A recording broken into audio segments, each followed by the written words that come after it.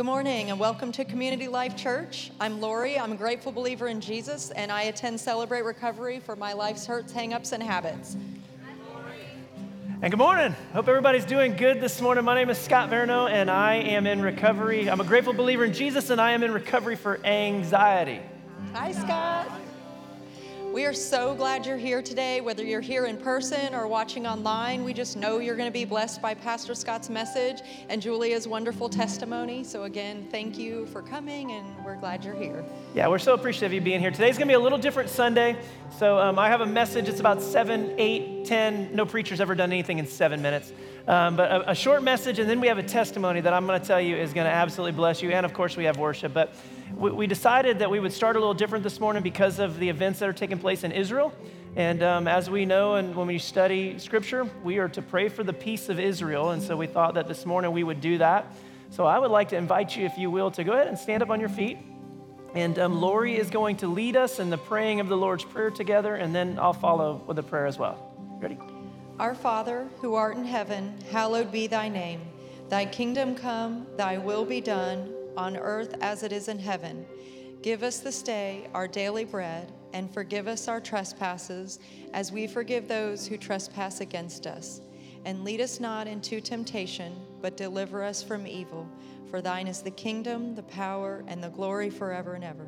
Amen. Heavenly Father, we love you, God, and as we gather our hearts in this space, Lord, we take just a moment to think of Israel, God, to think of the people that you chose out of this crazy world to reveal yourself to and through. And God, as we think about them today, navigating through all of the hurt, all of the anxiety, what it looks like to be attacked, to face terrorist attacks, and the hundreds of lives that have been lost. God, we just pray right now for peace.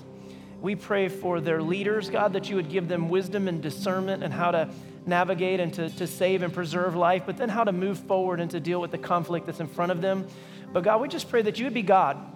You understand the people groups. You understand how all of that stuff happens. And so, Lord, the only thing we can do is just lift them up to you today and ask that your Holy Spirit would just do a tremendous work inside of them as we pray for the nation of Israel.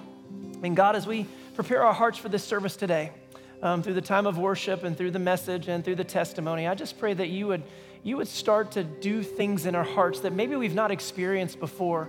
There will be topics discussed in church today that typically you don't always hear, but I believe that as you open up our hearts, you can offer healing, you can offer hope.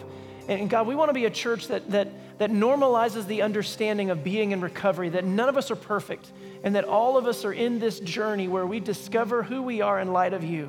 And so we just yield all of this time to you, and we just ask that you would lead us and guide us. We love you, and it's in Jesus' name we pray. Amen.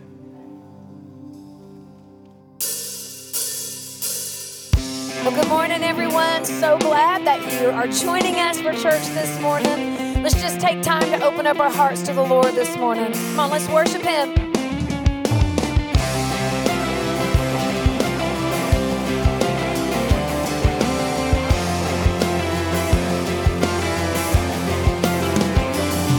Let praise be a weapon that silences the enemy. Let praise be a weapon that conquers all anxiety. Let it rise. Let praise arise. We sing your name in the dark. It changes everything. We sing with all we are and claim your victory. Rise, let praise arise.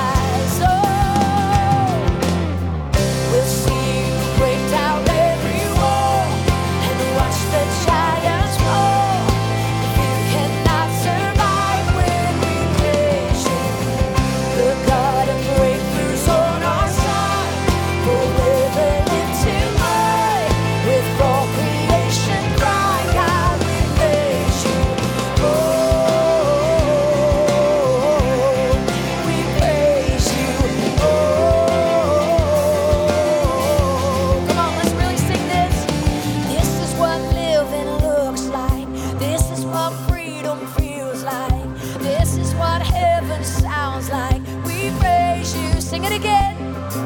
This is what living looks like. This is what freedom feels like. This is what heaven sounds like. We praise you one more time. This is what living looks like. This is what freedom feels like. This is what heaven sounds like. We praise you, we praise. You'll see you break down every wall and watch the giants fall. You cannot survive when we praise you. The God of breakthroughs on our side. Forever lives still high. With all creation crying, God, we praise you. Oh, we praise you. Oh, we praise you. Oh, come on, we praise you.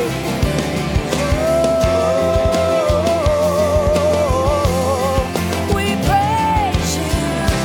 Yes, we do. We praise you. Oh. Amen. It's amazing what God can do when we get together and praise Him as one body. Amen. Yes. Amen. And we this next song we're going to sing is one that we've only done a handful of times, so it might feel a little new, but it's easy enough. I promise you'll get the hang of it. But it's written almost as a prayer that the Holy Spirit would come and fulfill His role in our lives and our faith journey.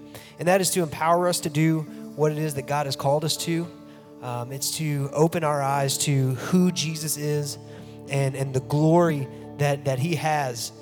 And also to help us to trust and to put all of our hope in His very capable hands. And then also to reveal to us our desperate need for His presence in our lives. So as we sing this together, I just encourage you to let these lyrics be a prayer for us this morning. Amen?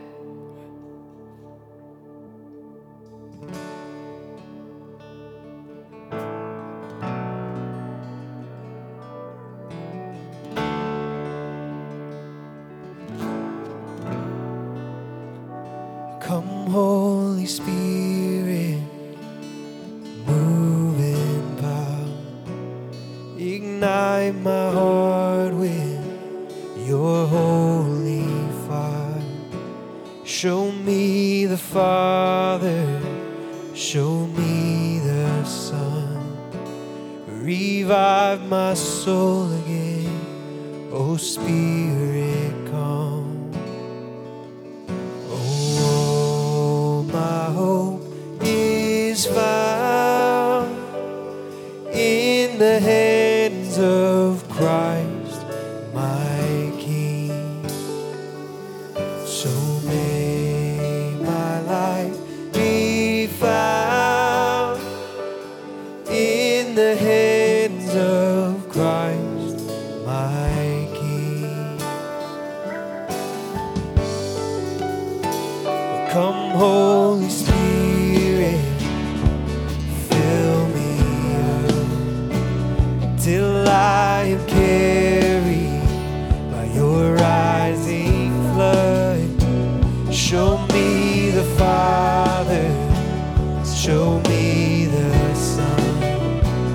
Revive my soul again, oh Spirit, come.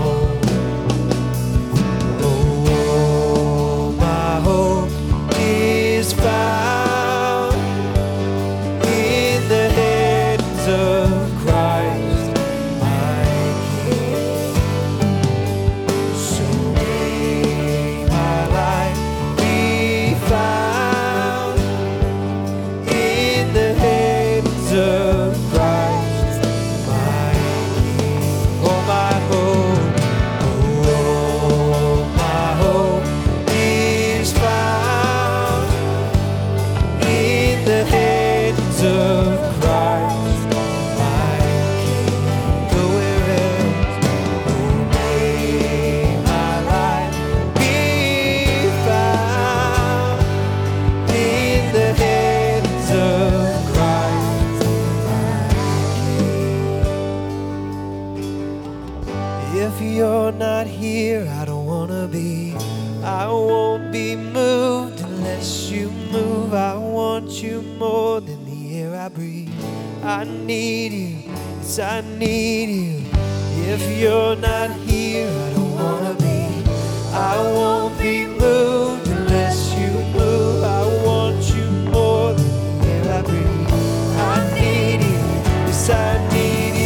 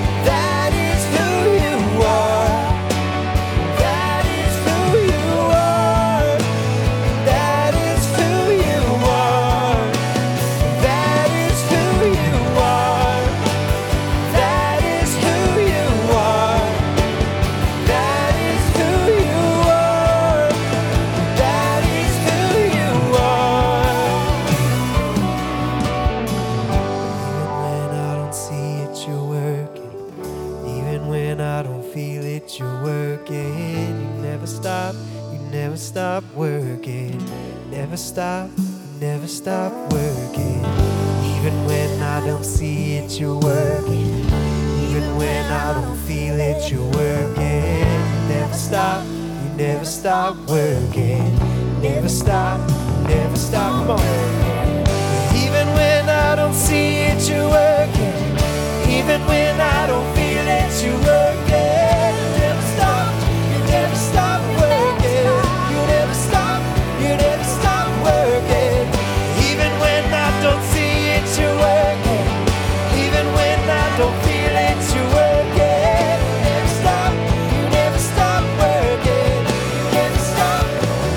'Cause you are way maker, miracle worker, promise keeper, light in the darkness. My God, that is who you are.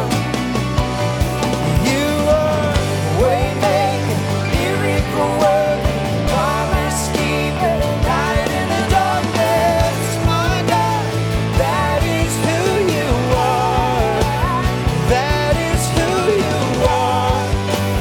That is who you are. That is who you are. That is who you are. That is who you are. That is who you are. That is who you are. That is who you are. Miracle worker, promise keeper, light in the darkness. My God, that is who you are. You are a way maker, miracle worker, promise keeper, light in the darkness. My God, that is who you are. Oh, Jesus, it's who you are. Oh, we praise you, Lord. Lord, we just thank you for your presence that's so sweet this morning. Just pouring into our soul, increasing our faith. God, just helping us to breathe and be able to let go and trust in you and what you have planned.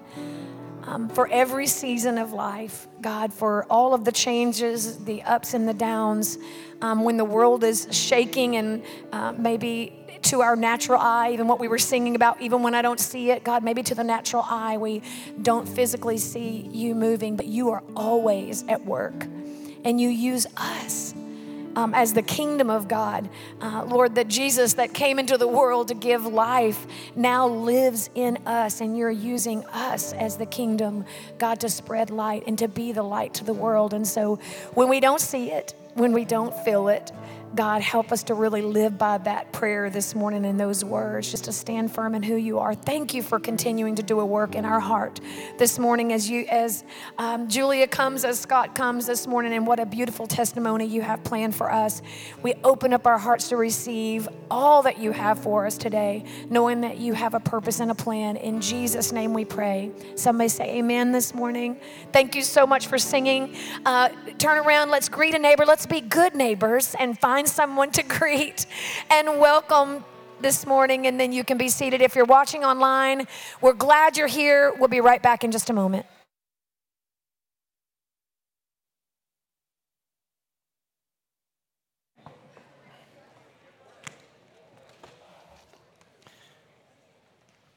Well, good morning.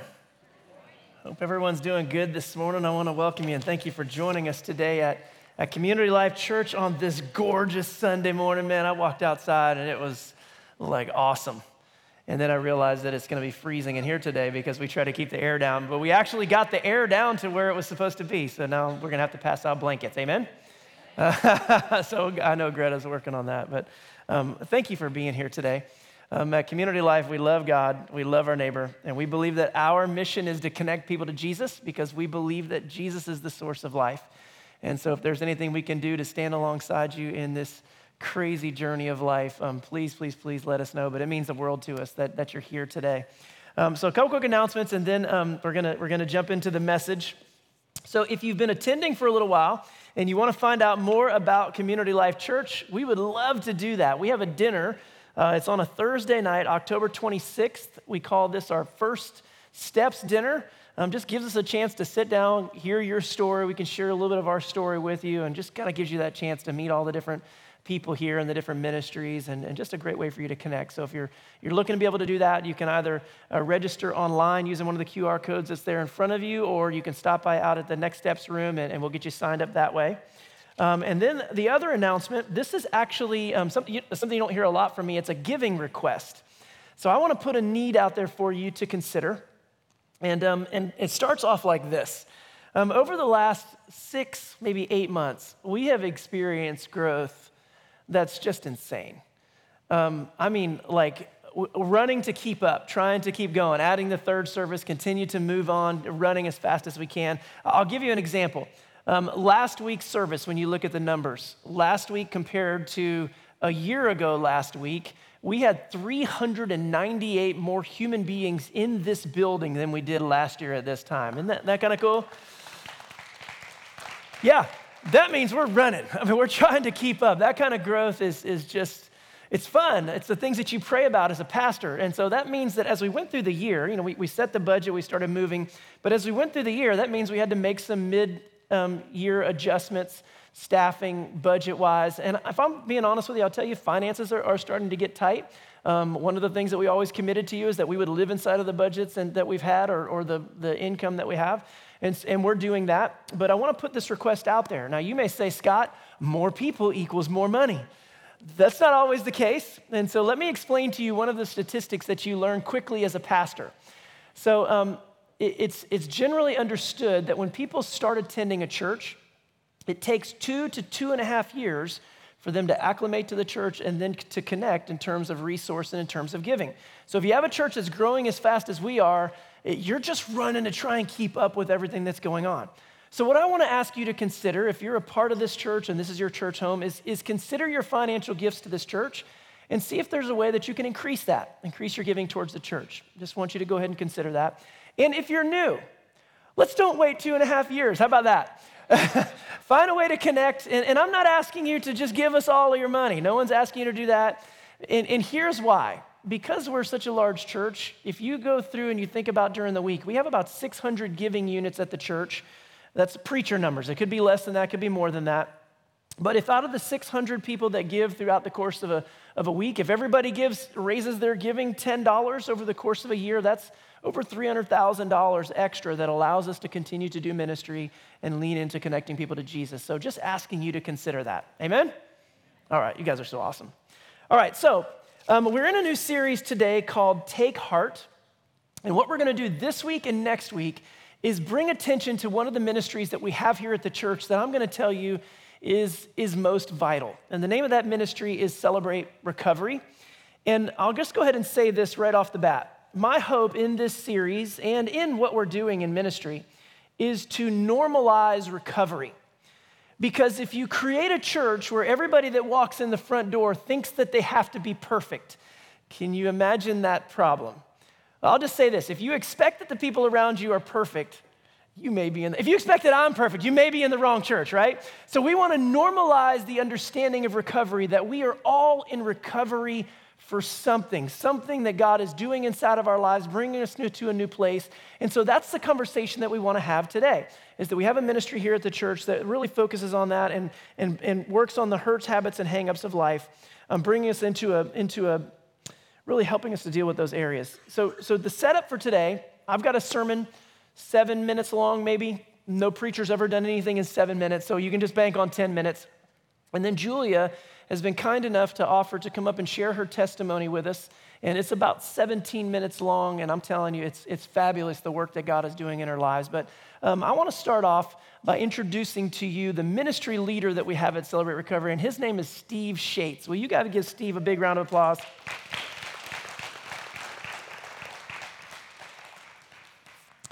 So we've been talking about this awesome goatee that he has on his face. And so what would you call this color of goatee? We call this chrome. That's chrome, right? Because you know some of your favorite cars in the past had a lot of chrome on them, didn't they, right? So we found us a vintage car to run Celebrate Recovery. Go ahead, introduce yourself, bud. And this is how I'll introduce myself and Celebrate Recovery. I'm a follower of Jesus. I'm in long-term recovery for a drug addiction, and I struggle with depression. And my name is Steve. You would say, hey, Steve. Hey, Steve. Yep. So, Steve, tell us about Celebrate Recovery. What's the ministry all about? Celebrate Recovery is a Christ-centered 12-step recovery program based on the Christ-centered 12 steps and 8 recovery principles that are found in the Beatitudes. The big thing about Celebrate Recovery is as we find freedom and as we recover, we become disciples who create disciples who create disciples. It's basically, it's a discipleship factory. Yeah, so really it's a program.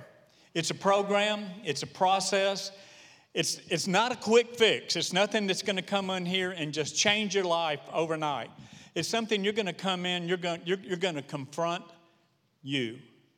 And you're going to dig deep into you. And you're going to let Jesus into those places where you've never let Jesus in before. And you're going to find freedom that you've never experienced in the name of God. So who would you say needs to go to Celebrate Recovery? Who's it for? Well, I look out here and I see quite a few heads. The Bible says all have sinned and fall short of the glory of God. So with that being said, everybody in here could benefit. Now, Celebrate Recovery is an 18 and over program. So, but everybody in here could benefit. Is it for everybody? Absolutely not. Yeah. And so does it take the place of all of the other recovery programs? No, it doesn't take the place of all other recovery programs. When I came into recovery, I was agnostic. I would have never stepped foot in a church, let alone a Christ-centered recovery program. So I started attending a secular program that met in the basement of a church, and God met me right where I was. And God brought me from that basement of that church to right here today. So had it not been for another program, there's a good chance that I wouldn't have survived to be where I am today. That's true. So when you think recovery, a lot of times you think substance abuse. Is Celebrate Recovery mostly focused on substance abuse? This is a little fun fact. In the 37,000 churches that Celebrate Recovery exists in, they have found that only about 30% of the people that attend Celebrate Recovery attend for some kind of substance abuse. The majority are there for their sin issues, anxiety, depression, just any number, codependency, just any number of issues. Food issues, all of those things, right? Food issues, anger. We all have these little hurts, hang-ups, and habits. These little things maybe that we've struggled with our whole entire life. Little things that we've never told another human being. Things that we continue to stumble over day after day and year after year. And we just think that God just doesn't hear our prayers. But that's a lie straight from the pits of hell. God hears our prayers, and Celebrate Recovery provides an avenue to find freedom from those issues. Let me tell you what I love about Steve. We've done this 3 times today, and he wants to preach so bad. He wants to get after it so bad. So talk to me. This is probably the linchpin for Celebrate Recovery, because if you don't have these 2 things, then you don't have a ministry. So anonymity and confidentiality. Talk to me about those 2 things. That's paramount in Celebrate Recovery. Anonymity and confidentiality are basic requirements. Everything hinges on that. Just like Julia's story today. She's going to come up here and she's going to share. But I want to promise you this. Julia shared first with one person that she felt safe with, that she felt that she could confide in. She shared again in a group of people that she felt safe in. And had we not been able to provide that group of safety and anonymity, she wouldn't be standing up here today sharing that same story, because she has found freedom from that and it doesn't have power over her anymore. So we address that. It's serious. We don't play when it comes to anonymity and confidentiality, because all it takes is one. Gossip will kill. It'll kill the ministry from the inside out. It'll slowly eat it from the inside out. Okay, so Scott Veroneau, grateful believer in Jesus, and I'm in recovery for piles of anxiety, all right? So the idea of going into a church recovery program just makes me anxious to think about it. So for all of my friends out there that may have those same feelings, what can they expect? Like, walk me through the service. Let me know, is somebody going to try and touch me? Are they going to hug me? Like, give me all of those details that go along with that. Okay. when you come in that door right there, we're going to have someone there to greet you. We know that first impressions last. And know this, we're not going to touch you. Okay. We're not going to touch you. I will. Somebody. Look, we know that some people don't want anybody in that space. I get it. It was years before I would let somebody in that space. But I'm a hugger now. I'm a hugger. But some people aren't going to have it. Give a fist bump or extend a hand. We're going to shake your hand. We're going to bump your fist. We want you to feel safe. You don't have to say a word. You don't have to do anything but show up. Because we know this. God is going to meet you right where you are. And we want you to feel safe and we want you to feel comfortable because we want you to come back week after week after week. So what's going to happen? I show up. Go ahead. What's first? Okay, this is what's going to happen.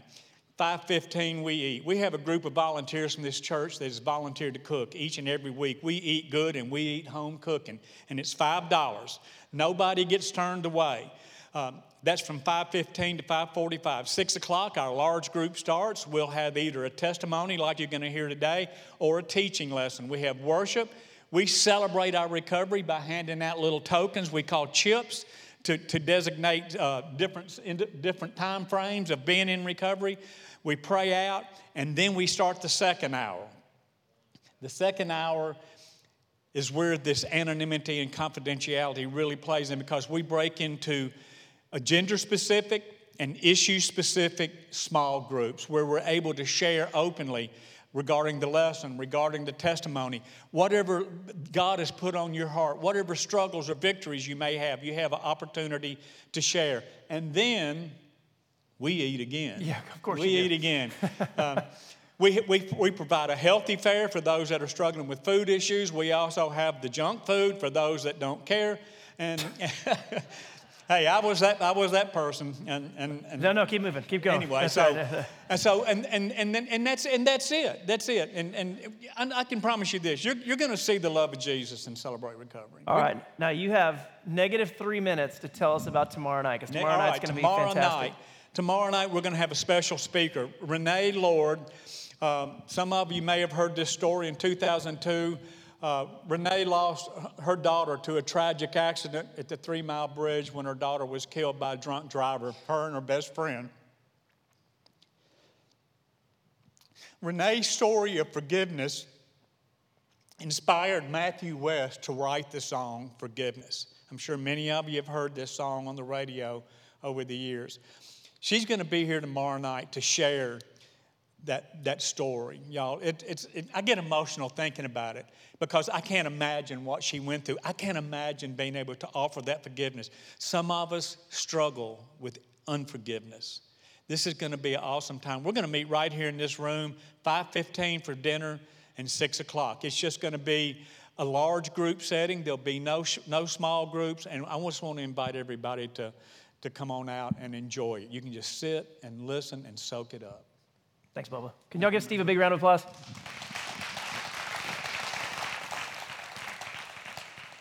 Tomorrow night's going to be awesome. And so I encourage you guys to come on out and hang out with us.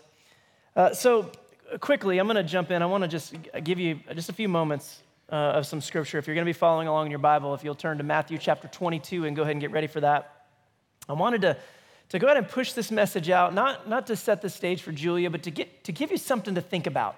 Saw a set of scripture that I've read 10,000 times, and just a different side of it that maybe will cause you to think a little bit. So in Matthew chapter 22, we just finished our series called The Gospel According to Matthew. This is that section of scripture right after Jesus has the triumphal entry into Jerusalem, but right before he's arrested, where Jesus is in the temple teaching.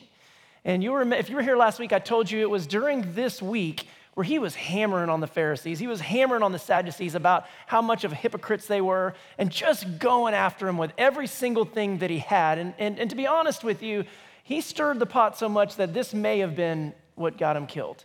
And but during this time, the Pharisees, the scribes, the Sadducees, they were trying to trick Jesus. They were asking him these tough theological questions, trying to get him to answer incorrectly so they could determine him to be a false rabbi and strip him of his power and to remove him out of any sort of authority or to deal with his followers that were causing issues for them. And so you're going to hear the You're going to hear the questions. You've heard this before, but let me go ahead and read it quickly, and then we'll just talk about it. So in Matthew 22, verse 34, it says, when the Pharisees heard that he had silenced the Sadducees, I love that. So that's two religious groups, always in competition with one another. And Jesus had just put the Sadducees in their place, and the Pharisees are like, watch me. Let me get a shot at this, right? Like they're going to prove Jesus to be wrong. It says they gathered together, and one of them, a lawyer, which means an expert in the Torah, asked him a question to test him. Teacher, which commandment in the law is the greatest?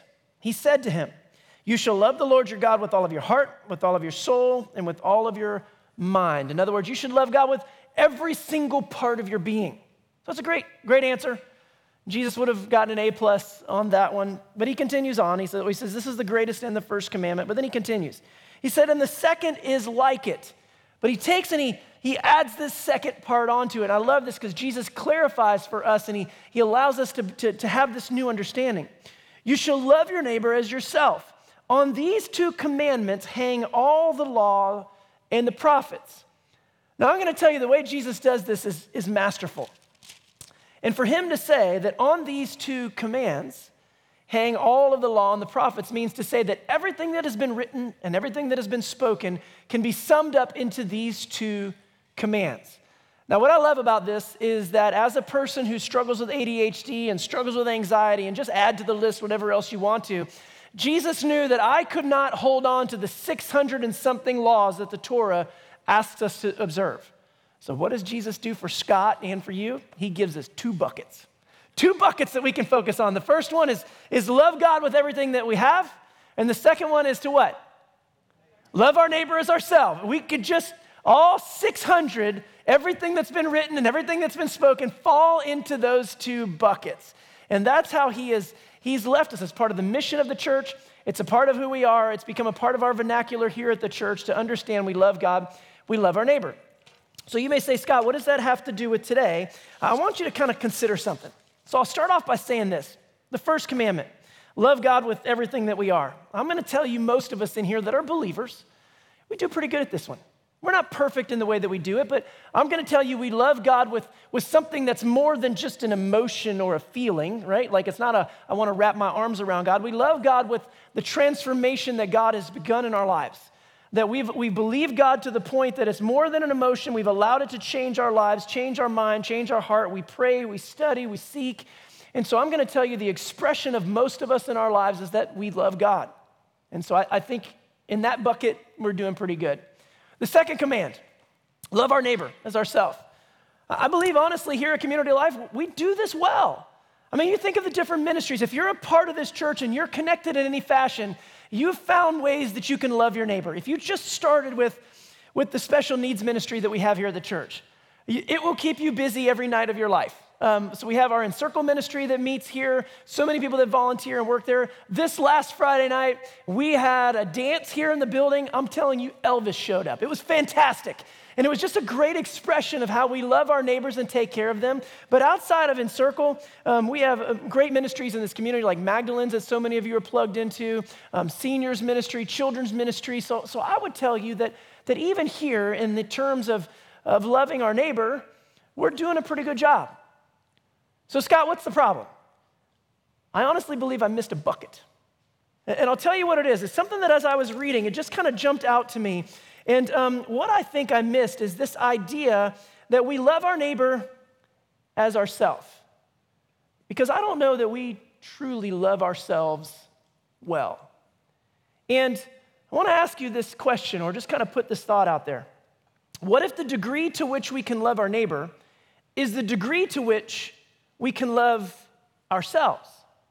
Because the truth is that every single one of us has a story. We've got things that have hurt us, harmed us, scars that we bear, things that we've pressed deep down inside that we never intend about ever talking about before. But those are parts of our journey that reflect who we are. And sometimes those things have caused us not to love ourselves. And so therefore, I'm going to tell you the direct correlation to loving God means that we have to love others when really we struggle to love ourselves. And so just in a moment of levity, I'm curious, let's think about this. What would happen if we spoke to our neighbor in the same way that we oftentimes speak to ourselves? Yeah, you guys know where I'm going with this. So imagine if tomorrow morning you take your lawn chair out and you sit in the front lawn and you're waiting for your neighbors to come out and get in their car. And across the street, Chuck comes out and Chuck's getting in his car and you're like, hey, Chuck, what's up, buddy? Like, I know you got that big morning meeting today. I know you've been getting ready for it. And guess what? You're probably going to fail. Right? Because how often do we do that to ourselves? And guess what? That extra 5 pounds you're carrying doesn't look too good, buddy. You need to do something about that. Could you imagine if we spoke to our neighbor in the same way that we speak to ourselves? My favorite that I hear sometimes rattle around in my head is if you're going to be dumb, you got to be tough. Right? Like that's something that I know has been my motto in life, that sometimes it's just tough to get it wrong, so just have to have a hard head and endure all the mistakes that we're going to make along. It's just crazy how we treat ourselves, that we lose sight of the God that loved us in a way that is just inexplicable, the willingness for him to send his son to die for us. And so I have a theory. I just made it up today, so it's well tested. So you can quote me on it if you believe it. Here's my theory. It says this, that most believers don't know that we have to do this work on ourselves.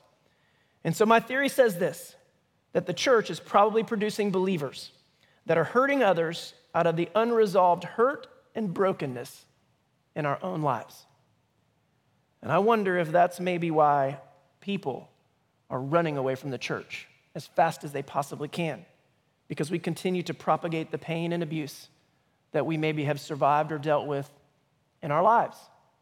We've got a lot of work that we have to do on ourselves to understand how God sees us and the love that God showed us, so that we can then take and understand what it would be like to love our neighbor. Because if we can truly understand and see how God loves us in the midst of our brokenness, then we can look at our neighbors, which we can clearly see their flaws for the whole world to see, and love them despite it, maybe with the same heart that God has for us.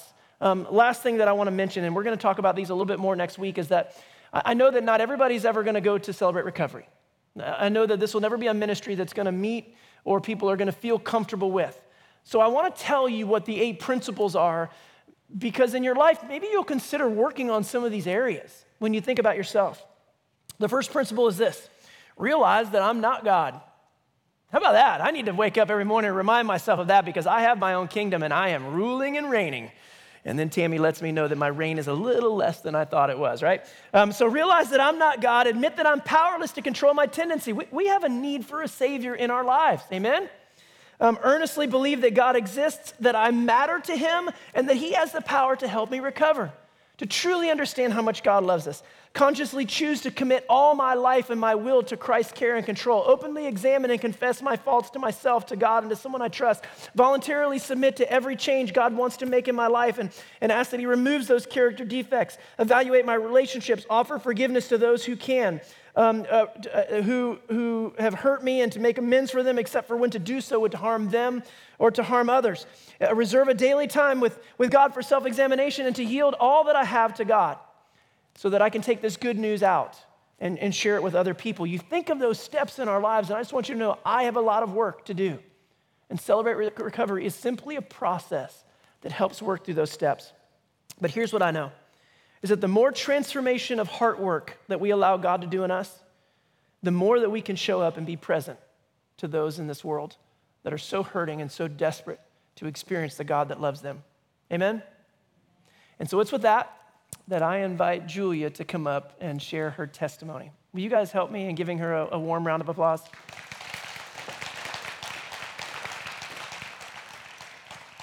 Love you, buddy.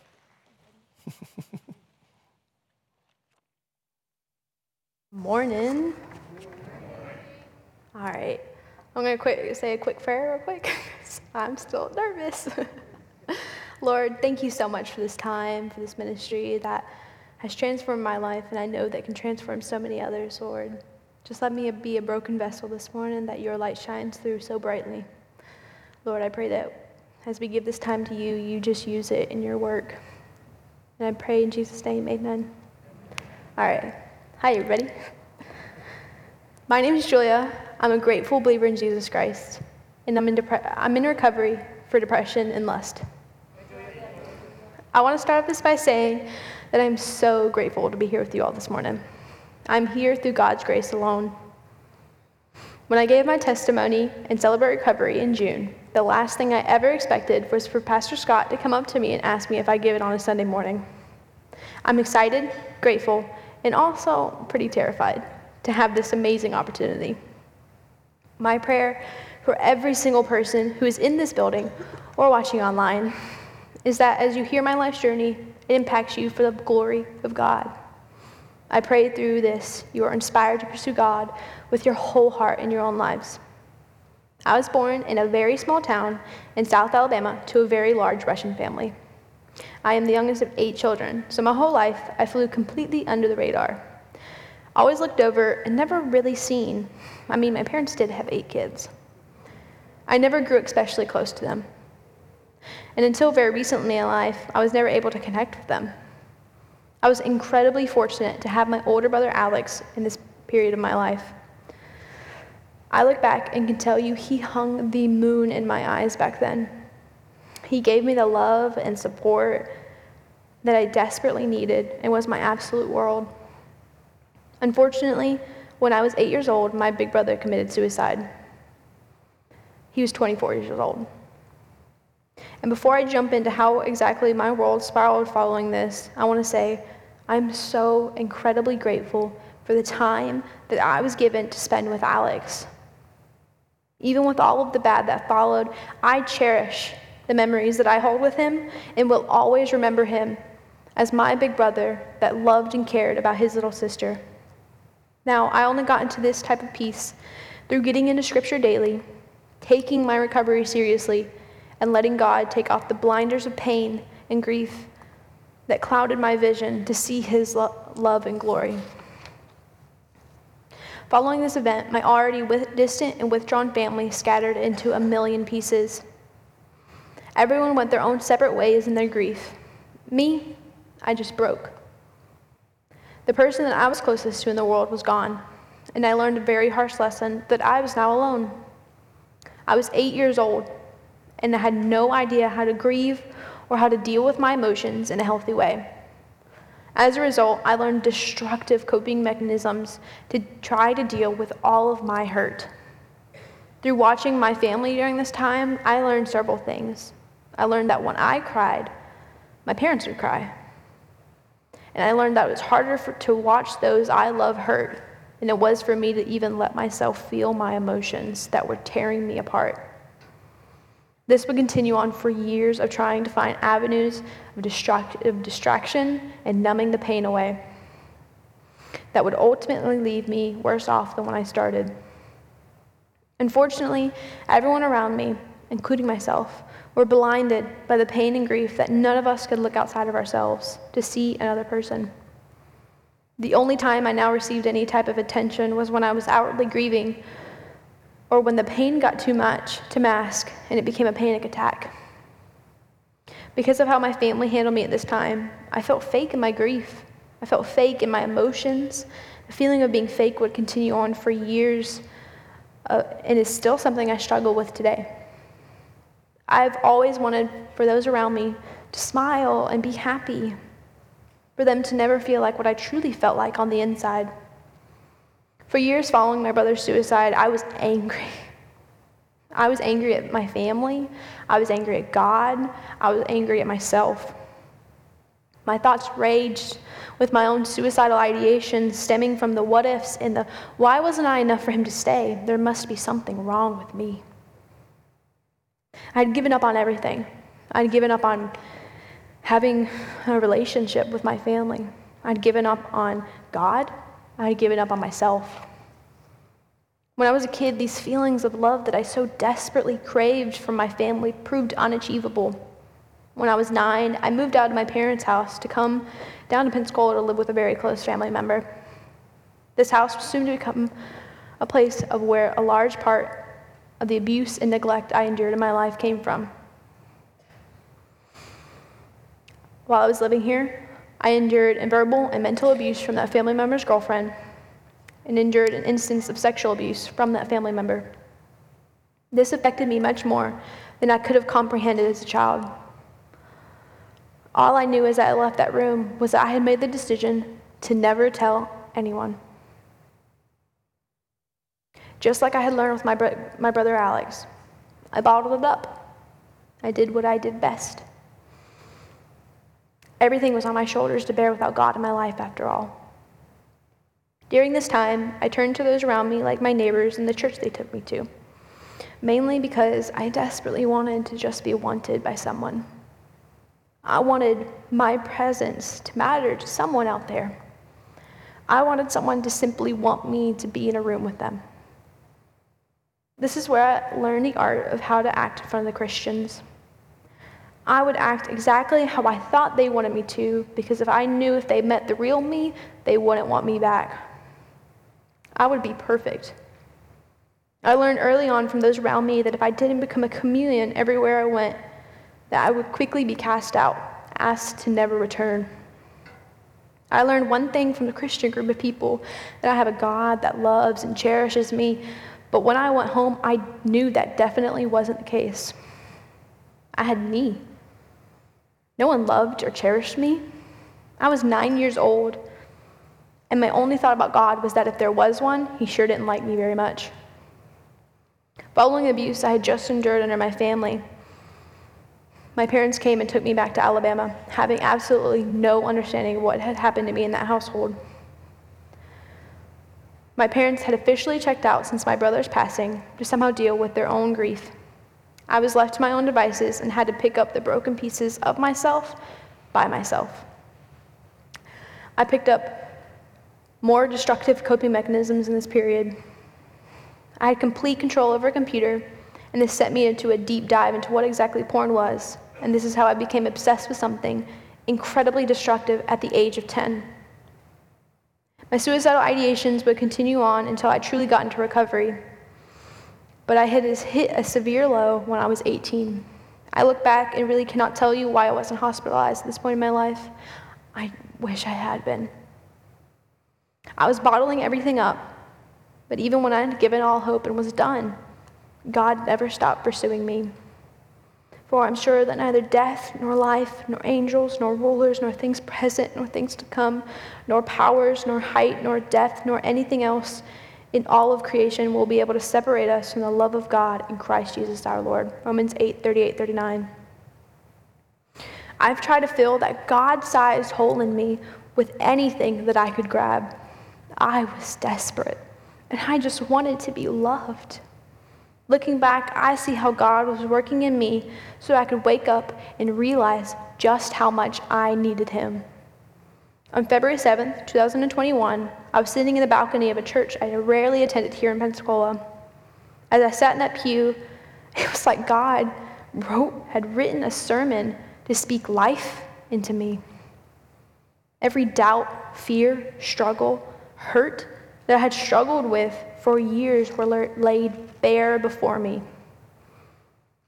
I realized that I was a sinner and that I was in desperate need of a Savior. God opened my heart to him, and I chose to accept that Jesus Christ died on the cross to atone for my sins and rose 3 days later showing this truth, that he has the power over death and sin. God paid the punishment for my sins because of his love for me. He set me free of its bondage, and he has extended this grace and love and free gift to the whole world. Standing here today, I can now happily say that I have found that source of love that I so desperately craved for so long.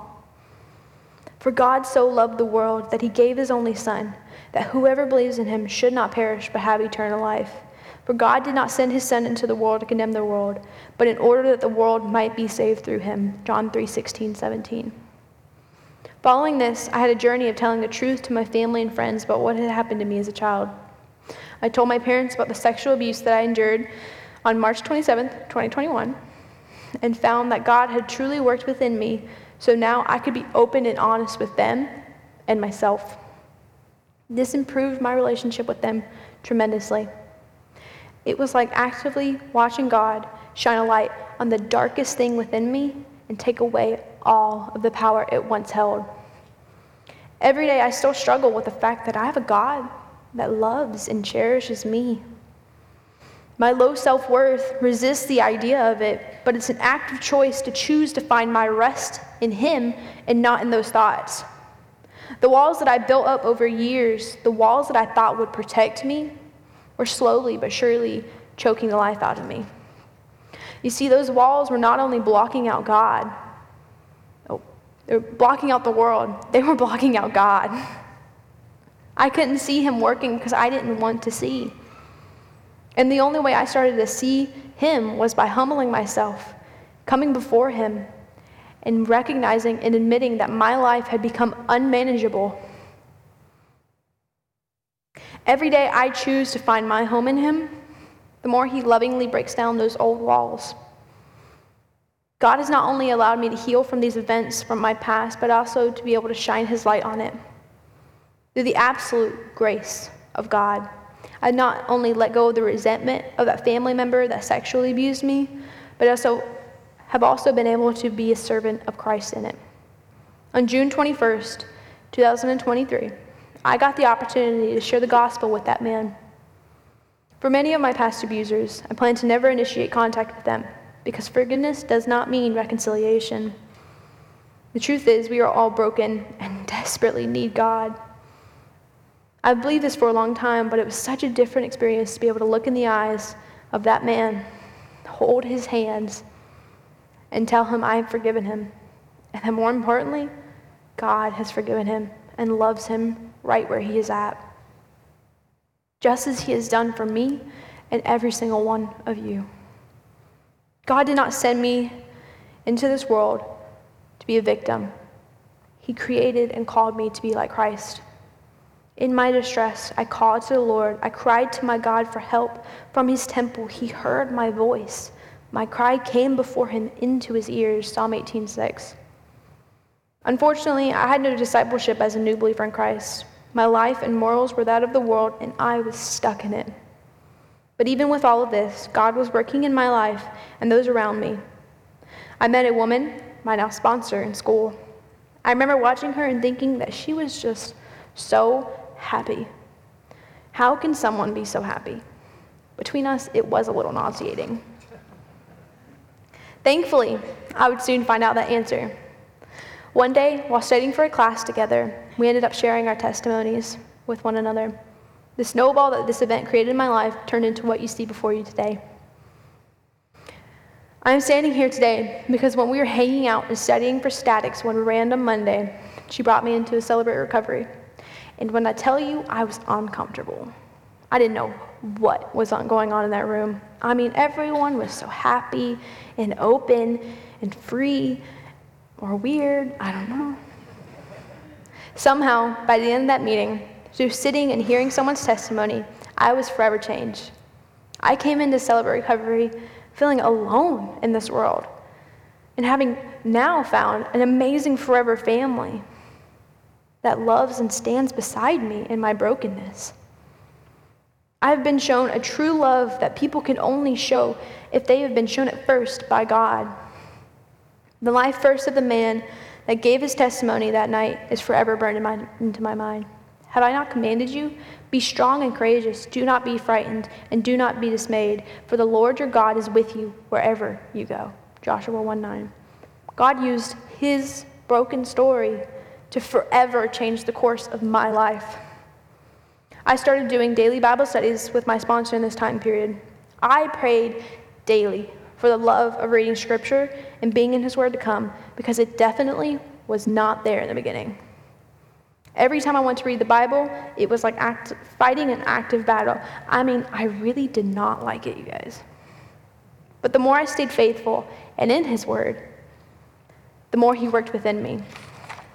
Now, I love reading scripture, and I have a thirst to learn more of his will from my life. Through working these steps and trusting in God to work within me, I have found so much freedom from my past. It definitely wasn't easy in the beginning, but as I got into a step study, had to actually truly talk and open up to those around me, God restored something within me.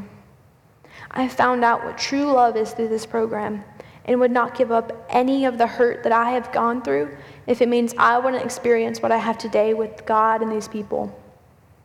The step that touched my heart the most was step 3. We made a decision to turn our lives and wills over to the care of God.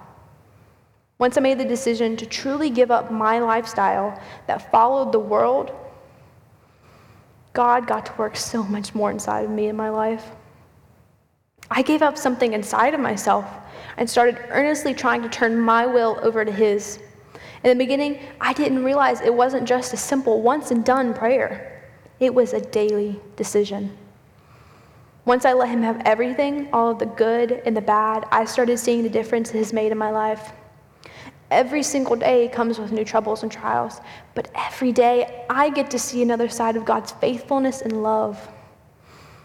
For years, I told myself that I would take most of the things I'm sharing with you today to the grave.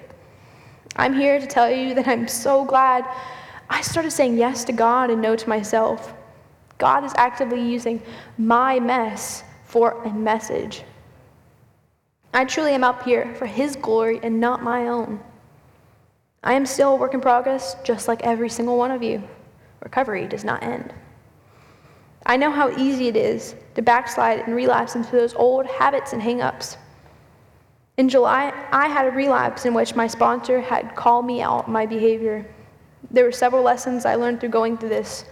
One is, God is much more powerful than my feelings. And He is more powerful than what I'm facing. I've often heard, if He can hold the world, He can hold this moment.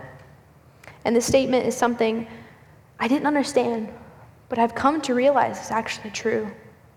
He knows that we will all walk through various trials that will shake us to the core, that will feel like it will destroy us.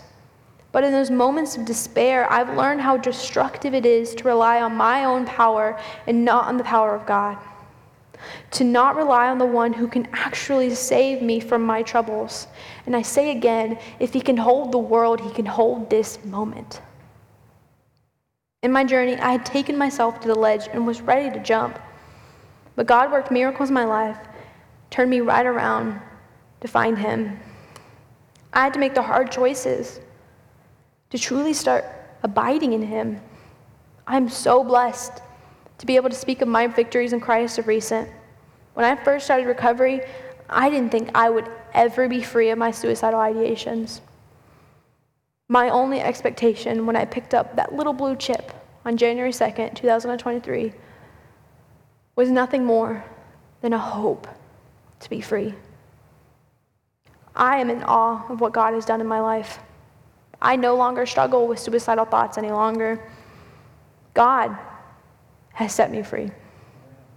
I pray that each one of you seek God for your own freedom. Thank you all for listening to the amazing work God has done in my life.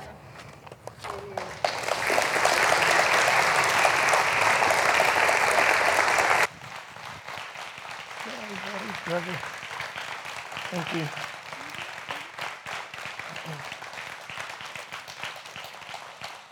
I invite you, if you will, to stay on your feet. We're going to go ahead and pray and close and let you head on out today. I appreciate Julia and her willingness to be that vulnerable and to share that testimony. And you know, my prayer for this congregation is that we allow God to do the deep work inside of us. Amen? We all have things that we've been hiding for a long time, and I just pray that God can set us free from those areas. So I'll pray. The band is going to play a song. If you would like prayer, Addie's going to be down here, down front. Steve will be down here too if you have any questions. Don't forget, tomorrow night will be a powerful, powerful night. If you want to join us right here, dinner's at 5:15. Service will start at 6 o'clock. And I just look forward to seeing you. Let's pray. Heavenly Father, we love you. And as we go from this place, Lord, I thank you for the words that were spoken. Words like suicide and sexual and physical abuse. They're things that we just don't talk about in church, God, but they impact every single one of us. And Lord, I pray that you offer hope, you offer healing. God, I pray that in this life that you give us the tools and the resources to reach out into this world with people that are literally shattered and connect them to the God of creation that loves them. But it all starts right here, God, in the willingness to do the work. So as we go from this place, God, we just ask that you would lead us and guide us as we work to connect people to your Son, Jesus. And it's in Jesus' name we pray. Amen. You guys have a wonderful week. Thank you.